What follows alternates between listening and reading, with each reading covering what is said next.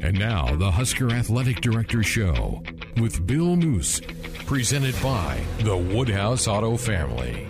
Woodhouse Auto Family. Shop Woodhouse first. 18 brands, 18 locations, one team to help you get on the road faster. Woodhouse Auto Family, the official auto dealer of Nebraska Athletics. And now, here's your host, Ben McLaughlin. Good evening, and welcome to another strange, but we hope productive Sports Nightly here tonight. Hopefully everybody is staying safe, taking the proper precautions with everything going around with the virus here again today. Sports Nightly will continue along as always and do so in a big way here this week as we happy welcome into the program now Nebraska Athletic Director Bill Moose. Bill, I can only imagine what your life has been like this last few days and this last week. Let's just start first with how you're holding up with all this news. Well, I'm holding up very well, and I think our staff is too.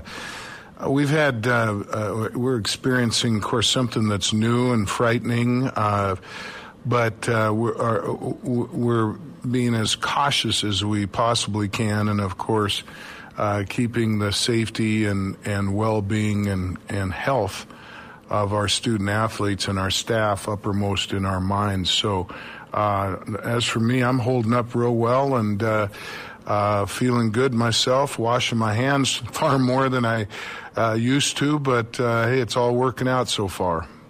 Well, that's great to hear. I know this can be very confusing, especially for decision makers, and you know you're in charge of so many departments and individuals, and you know these decisions can't be made lightly. Let's just, before we start diving into all the details and intricacies with this, let's just start first with kind of when this was on the radar and the talks needed to start being had about a response to this. Well, as you know, this has been talked about, and it seemed like it was a growing concern. We were actually in a Big Ten meeting prior to the first evening of the men's basketball tournament in Indianapolis. We'd scheduled that meeting to talk about name, image, and likeness, and because of all of the concerns around the coronavirus, we shifted to that topic for most of that meeting. And as we were talking, more and more things started to appear on the radar, and we started to get a little bit concerned about whether that Big Ten tournament should proceed, now that nothing had been canceled yet. And it was during the course of that meeting that the outbreak of a couple of NBA players, and before we knew it, some of the conferences were starting to consider canceling their tournament, and here we were going to be opening the doors for the two games that we were going to be playing there in Indianapolis. So we decided to play those two, and as we left, we were going to play the rest of those tournament games, but with just select family, media, and needed staff in the building. And obviously, as the evening went on, that all changed, and it was a late night. Yeah, without question, and I have to imagine just the amount of conversations and thought process happening with not just you, but everybody associated with that situation. Well, let's bring it to the present time. Currently, what are you telling your student athletes and your coaches, and kind of the latest news that you can share with us? Well, the leadership has been, I think, just exceptional, and I'm talking about Kevin Warren, the new commissioner of the Big Ten, and also our president, Ted Carter, and, of course, on our campus, our chancellor, Ronnie Green. This is pretty much 100% of what we're focused on right now, and again, that includes looking out for our students, and in our case, our student athletes. We really felt at the end of the week within athletics and talking to coaches and staff that the best place for our student athletes to be would be here in Lincoln, where we've got the medical professionals within the building. We've got proper nutrition. We've got all the services that we need, academics and even psychological and all of those things right here. We have not had outbreaks here in Lincoln, as I understand still, and there have been just a handful even in the state. So what we wanted to do is not mandate, but encourage our student athletes to stay put. One of the things that can be a concern about our location, in regards to recruiting and such, really in this instance we felt was a real plus. And yet we understand parents and their feelings of getting their sons and daughters home and all that, but we felt this was the best environment for them. And then the conference had said, well, there will be no organized activities, athletic team activities, and so that kind of put some barriers there, and wisely so. And so we had to, day by day, and we've been meeting every day, adjust as we go as to what the latest word is from health professionals and those that are in the know across the country and really in the world. So right now I would say we have probably half of our student athletes still here. We are feeding them. We're going to go to a takeout, grab and go. We've been cautious and making sure that we are not in groups. If there are student athletes that want to work out and they're in a sport that needs supervision and someone there because of the nature of it, gymnastics being an example, we're going to allow that. But no coaching, no watching film, no organized team practices or anything like that until further notice. Talking with Bill Moos, Nebraska Athletic Director here on Sports Nightly. I'm Ben McLaughlin, and Bill, I know, speaking personally, Greg Sharp and myself, we were in a car on our way to Wichita when the news broke that we should turn around and head back to Lincoln with all this. And obviously decisions need to be made rather quickly with, I know our baseball boys were getting ready to load up the bus and head to Wichita. But what's the thought process of making these decisions, especially when quick action in this case was needed, before any type of playing on the field? Yeah, again, it comes back to the health and safety and well-being of these young people. And also our staff. We had a communication from the president on Sunday that allowed our staff to have 80 hours of comp time to be home, work from home if they feel they need to. We've got to remember that we've got a lot of people that work here, and we've got a huge workforce who have young children who are not going to school right now and who may not be in daycares. So we want to certainly be sensitive to that. At the same time, our university is running. Our athletic department is running. We've got decisions not only in this very important topic, but others that have to do with financial pieces and all kinds of things that have to be addressed on a day-by-day basis. So we continue. I've always felt the most important thing is to make sure that we're communicating properly. We had 3 meetings today, one with a group that I put together that really is brainstorming in the various areas. It includes my senior staff and additional people to say, what should we do in training tables? Should we take some of the chairs out of there so these student athletes can't congregate, and now we're most probably going to go to a strictly a grab and go and just try to keep them separated as much as we can. Those are the kind of decisions that we're making sometimes hourly. We made that one just an hour ago. And also, there's so many other topics to be concerned about. What about our spring sport student athletes who had their seasons cut short? Think about the seniors and others who may have exhausted eligibility.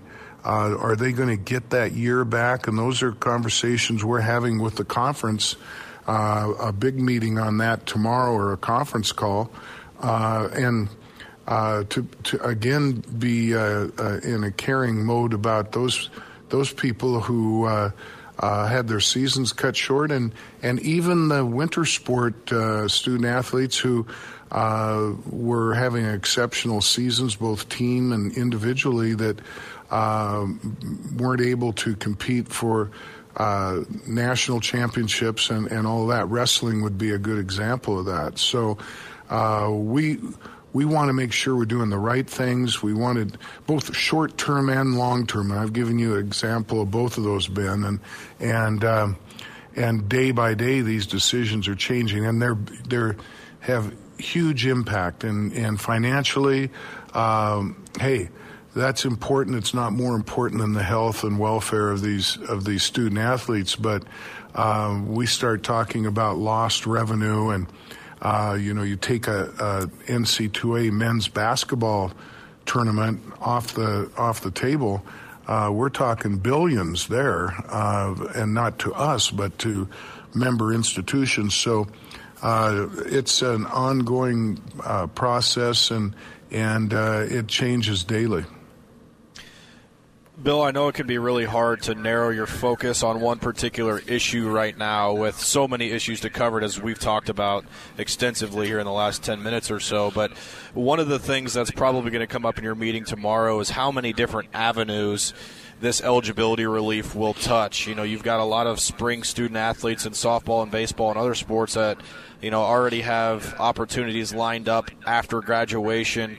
Managing the rosters, the limited scholarship amounts in baseball. There are so many branched off effects. How much attention are you able to give these issues right now, knowing that there are so many things that you need to cover? Yeah, and that's a great question. So the first order of business was the student athlete welfare, and that'll be ongoing because that's the top priority.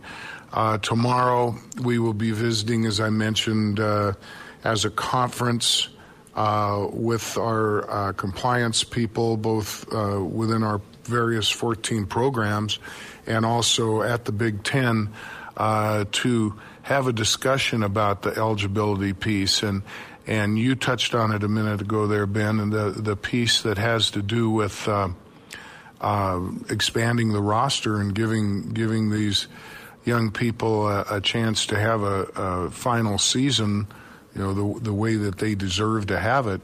There'll be a cost involved in that too, because we're going to have to add scholarships, probably just for 1 year, but that's both head counts and equivalencies for our listeners. That's sports like football and basketball and volleyball, that everyone gets the same scholarship, and then others that you mentioned, like baseball and softball, that divide scholarships amongst the various members of the squad.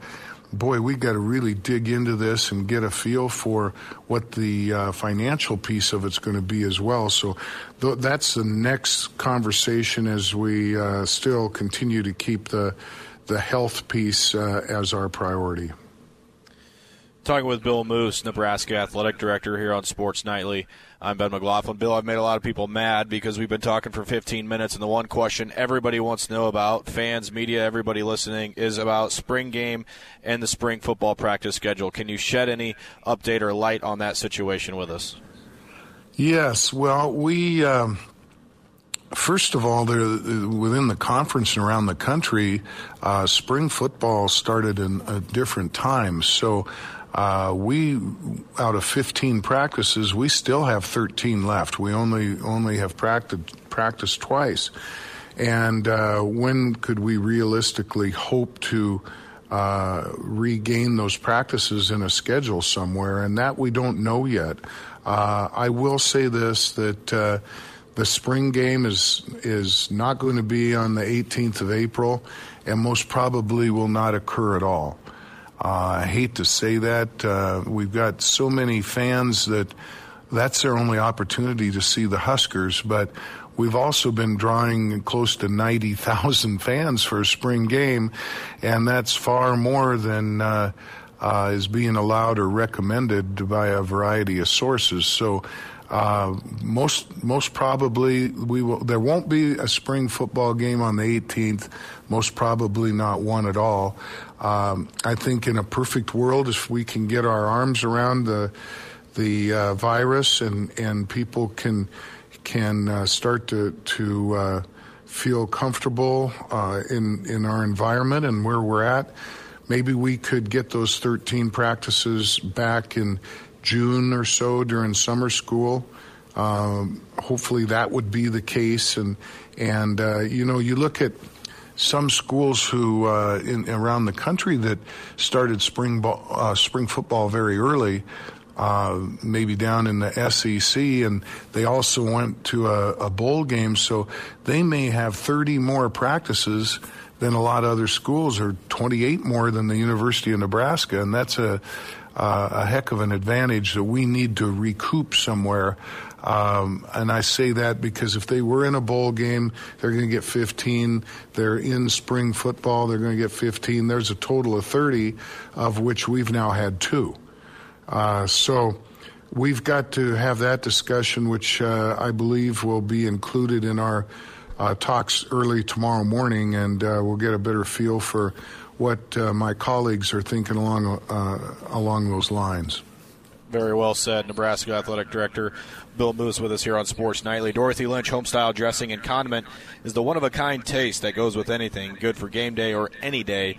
Dorothy Lynch, endless flavor abilities. Also, thank our friends at Woodhouse. Shop Woodhouse first. 18 brands, 18 locations. One team to help you get on the road faster. Woodhouse Auto Family, the official auto dealer of Nebraska Athletics. This is Nebraska Athletics Radio Hour here on Sports Nightly. We'll take a break. We got more from Athletic Director Bill Moos coming up.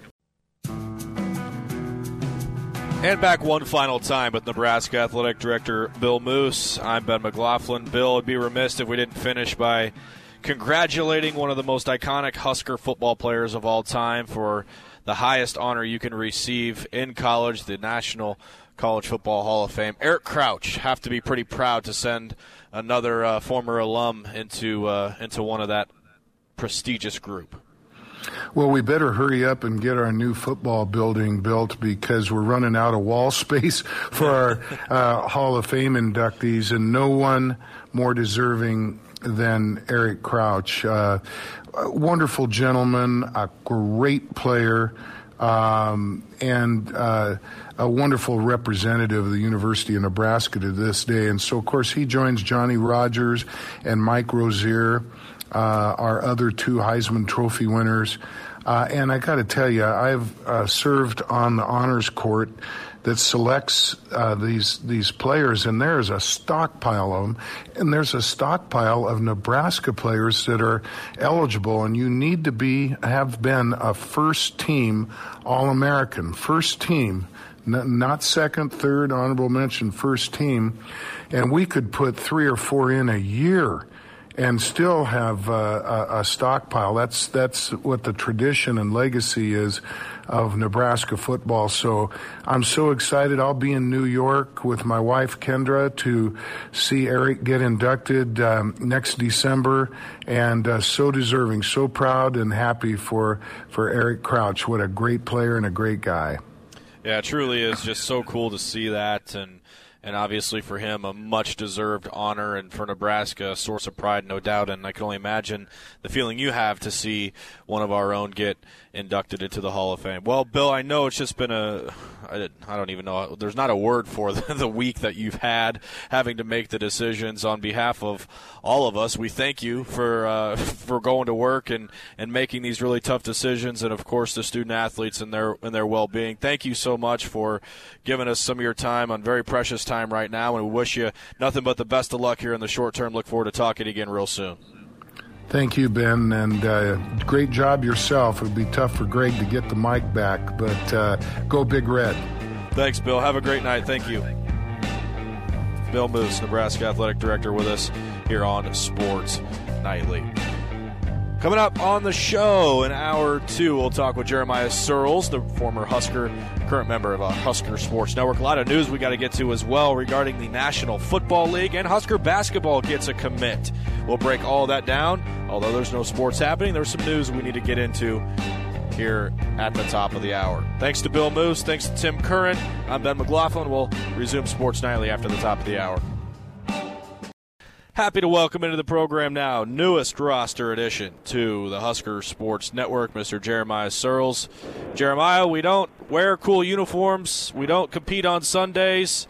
We're probably not the most physical or strong bunch, but we hope we're still worth your while, man. Officially welcome to the team.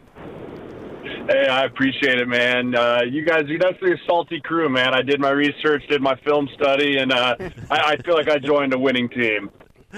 Well, this is a great time to have you on, man. I know you're making that transition from NFL player to broadcaster, and as we said, very happy to have you with us, but very important weekend for the league as the CBA wrapped up and all the voting that happened. Let's just start first, Jeremiah, with the important things you need to look for as an NFL player when these talks come up. What are some of the hotter issues for us unfamiliar with how this stuff typically goes that players need to look out for and have a meaningful vote on? Yeah, I mean, I'll be the first one to tell you I'm not super thrilled with this new CBA that got signed. As a former player, I voted no for this CBA, and there was such a small margin, 60 votes, but the big things that were the talking points for this CBA was the minimum pay raise for guys on minimum salaries, which make about 65% of the league, the THC testing for marijuana testing, the 17th game being added, and then the 48.5 revenue split. The things that I thought didn't get addressed, which is things that we were just talking about for the last 5 years, or the healthcare, long-term healthcare for you after you leave the league. Another thing we talked about was as far as benefits was health insurance.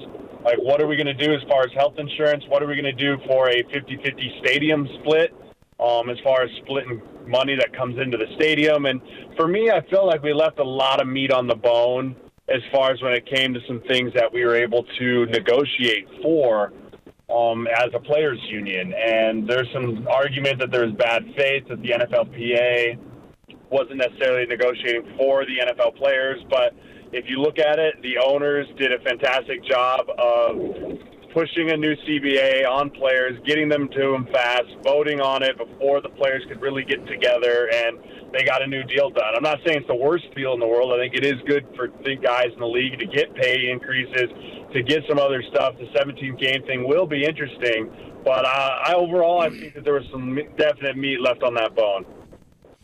Yeah, looking at the new CBA, do you think the carrot of it was to bump up the minimum salary that a guy would get for the reward for the owners of getting that 17th game and getting two more teams in the playoffs, which means or two more playoff games, which means four more teams playing playoff games, which is yet another extra game? Yeah, I mean, the carrot was, okay, how do we get the majority of these guys to sign this deal? And the easy answer was, okay, let's target the 65%, which are the guys on the minimum salaries. So if you're a guy in year 1, 2, and 3, and you're reading the CBA going, wow, my minimum salary is going to go from $550K to $750 or $800K over the next 2 years. yeah, why wouldn't I sign that? Well, what they don't talk about is in the fine print is like, well, that 20% pay increase, that money's got to come from somewhere. And a lot of the stuff that it got taken out of was things like from permanent and total disability pay to retired guys, or even there's part of the pension fund that then now is coming out of, because that 20% is going to find a home somewhere, either on the front end and on the back end. And when you're in years 1, 2, and 3 in the league, a lot of times you're so focused on, let's just make the club. I don't really care about pension, vested, all of that. Like, it kind of goes in near one out the other, that you're not really concerned about it. As you get in the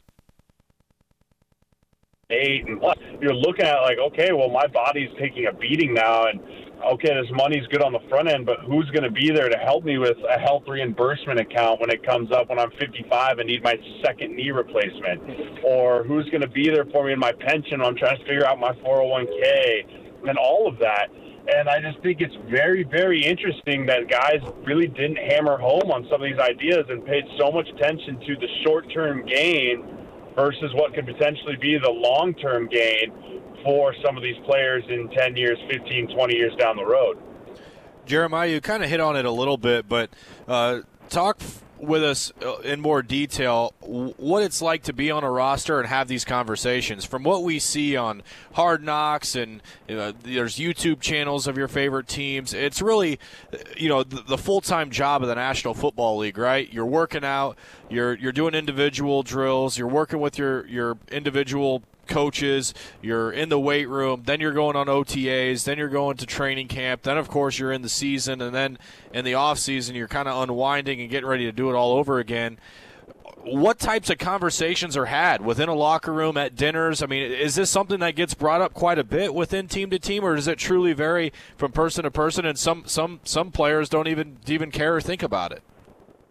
Yeah, I mean, it's all of the above, Ben. I mean, it really is. There's guys that are older guys on the league that feel like it's their responsibility to educate the younger guys about these issues. And, I mean, you are invited as an NFL player. You are invited to the league meetings every single year with the NFLPA. They will pay for you to come down there and visit these meetings and understand what's going on in these discussions.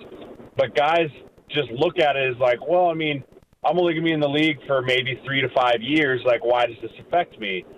And it's a terrible mindset that I saw over and over and over again. I'll be honest with you, I had it my first couple of years in the league, being an undrafted guy, practice squad, having to claw your way onto your roster every single year, that when you start talking about benefits and 401ks and pension plans and all of that, you're like, yeah, that sounds awesome, but I don't really have time to focus on that right now, which in hindsight, it's like that should be on the front of your mind is, okay, how can, once I get vested and I get my 3 years, how can I maximize the benefits that the NFL will then give to me at the end run? And that gets talked about more with the older crowd in the lunchrooms, in the locker room, on the travel bus trips. When you talk to your player reps, you talk to guys that have been player reps on other teams, and you can actually start to really inform yourself. But until you actually read the CBA and you understand the language of the CBA, then it's hard to actually put a grasp around the amount of money that's actually being talked about. When you're talking about salary caps for 32 teams of $200 million. And it's just, I mean, it's unfathomable money to think about. And that's why we thought as a players union, like, if we're going to strike and we're going to hold out, that really puts the pressure on the owners, which is why I was so surprised to see them come to a deal a year before the old CBA was actually going to be up, when felt like there was so much more to be negotiated than just what was put out in front of us. Chatting with Jeremiah Searles here on Sports Nightly, and we're talking primarily about the new NFL collective bargaining agreement, which was agreed to this weekend. And one of the things that really caught my eye was the addition of a 17th game. And you know, we know, or we have some idea, I guess, of how physically taxing an NFL season can be just for 16 that count in the standings. To add a 17th game, even though the minimum salaries have been bumped up, do you think there was enough of a reward just on that small piece of it for what the players are going to have to do to play one more regular season game that counts in the standings? I don't think that they incentivized it enough with the money. I mean, they're adding another playoff game as well, Nate. And so, I mean, you start talking about guys that are career playoff teams. I mean, you add one more game each to Tom Brady, Aaron Rodgers, Peyton Manning. I mean, Jeff Saturday. You name these guys that were on these teams that make these playoff runs. You're talking about a whole nother season just in games. And just by added games. And I feel like they didn't incentivize that enough with the money that they dangled out in front of these guys. I think that they saw the upfront cost, but they didn't really weigh out the cost-benefit of taking away, the fourth preseason game, which is going to screw a ton of guys like myself that made their living off of going out in that fourth preseason game where no starters play. All the young guys go out there and get some tape for a chance. That's now gone for what? A 17th game? I didn't see the cost benefit to it, even with the minimum salaries. Minimum salary should go up even if it stayed at 16 games. I think that they kind of made this him and Haw like, well, we're adding this salary benefit, so we're going to add this second game. It's like, no, if you want to add this 17th game, you better make it really worth our while. And in my opinion, reading through it, they really didn't. It's going to make the owners a ton more money and the stadium credits and all of that way more money than it will actually spill over into the players' pockets. Yeah, very interesting stuff. Jeremiah, what are the players' thoughts of the franchise tag and how that's used? I think it's very hit or miss with it. Each player kind of individually has their own thoughts on it. I mean, I'm sure a guy like Kirk Cousins, who was franchise tagged, I think it was 3 years in a row, maybe 2 years in a row, I could see how that can start getting a little like, okay, I want the security. I've established myself. I've proven myself. I would like that long-term deal so that I can have the security of if I get hurt, then it's no big deal. Like, I can fall back and have that. But then I think of a guy like Anthony Harris for the Minnesota Vikings, who was an undrafted free agent, played incredible over his last 2 years, got franchise tagged today, and he's going to make $11 million. I mean, I think that it really varies on a case-by-case. I know players aren't huge fans of the franchise tag, but I know a lot of guys that are extremely happy when they do get franchise tagged because they're making a bunch of money. It gives them another 1 year chance where if you go out and you play balls out again, then you're going to go get a chance to make even way more money the next year. So I think player tags and this, I got to read up a little bit more on what these new transition tags are. For what they're putting on guys. I know there's some new rules. I saw a couple guys got transition tagged today. I need to kind of read up and see what the finer print on that stuff is. But overall, I think that the franchise tag system actually works fairly well as long as the team and the player can agree in good faith to be working on a long-term deal. Because a lot of times you see the Le'Veon Bell situation where I'm sure Le'Veon's like, I want a long-term deal, and Pittsburgh's like, yeah, we'll get there, and then it's got franchise tag. And I think that's when it gets ugly, is when the player and the team aren't necessarily on the same page. Jeremiah, you've mentioned a couple of times that the players, as they negotiated this deal, they benefited quite a bit up front in the short term. You know, the minimum player salary that, you know, for a guy who makes a team 1 year, and you feel like that's a pretty big percentage of the NFL. How do you shift the mindset of the players from thinking about getting the money on the front end to taking care of themselves on the back end? Because the NFL, of the four major professional sports, the NFL's the one, even though the careers on average are the shortest, the effects of the careers are on average the longest. That's a great question. I think that no one has a direct answer for that, including the PA, including the former players, because like you said, it is so short, and it comes back to the same question of why are 75% of the guys bankrupt when they get out of the league in 2 years. And I think a lot of it comes just overall lack of education. And the league is trying to fix that. The league is trying to educate young players more on the benefit piece at the end of your career and when the things come to it. But, again, you're so focused as a young player of just make the team. I mean, just get on the roster. Just find a way to get on the roster and then get on the field, and the rest will come. That it's almost by the time you've kind of almost settled yourself in the league, you're usually on your back half on your way out. And by then it might be too late for you to actually decide to dive into the players' rep meeting stuff and the business side of the NFL versus the playing side. If I was the NFLPA, I would have a borderline after your rookie year. They do the rookie symposium before your rookie year. I'm doing the rookie symposium after rookie year and going over all the benefits for those guys, because at that point they have a year to understand what the NFL is and what the NFL looks like. And now you say, okay, going into second year, yes, you have to focus on football, but also focus on these other things that are off the field stuff that will then help you down the road. Jeremiah, before we cut you loose, got to talk to you about the bombshell in the NFL. DeAndre Hopkins, David Johnson, swap, Houston and Arizona. DeAndre Hopkins, the best wide receiver in the NFL, according to some and even most. What was your reaction when you saw this bombshell happen today? I text all my Houston buddies and said, ha, ha, ha, you idiots. Because I just don't understand it. What are you doing? Unless you are so desperate for cap space. First of all, DeAndre Hopkins is no doubt the best receiver in the NFL right now. I mean, it's not even close. Second of all, you trade for David Johnson, who is a downhill power runner in a downhill scheme with double teams and gap scheme running back, and now you're going to say, hey, by the way, you're now going to run the read option in a spread offense. He doesn't fit. I'm going to tell you, like, right now, mark it. David Johnson does not fit in the Houston offense. As a player, as the way that he plays, I'm very interested in that. But you can't go getting rid of the best receiver, man. With a quarterback that has the opportunity to be one of the better quarterbacks in this league, you just took away his number one go-to weapon when it's third down or when he's in a pinch, and he can just throw it up to a guy. And you're going to see Deshaun Watson really struggle for that. And, man, there's been some bombshells all over the league, which has been nice to actually have something to talk about and actually something to watch and look at sports-wise over the last week. No doubt, man. Jeremiah, we appreciate it. What do you do in your free time now? I mean, is it video games, Netflix, reading a book, chasing the little man around the house? I mean, what do you got going on?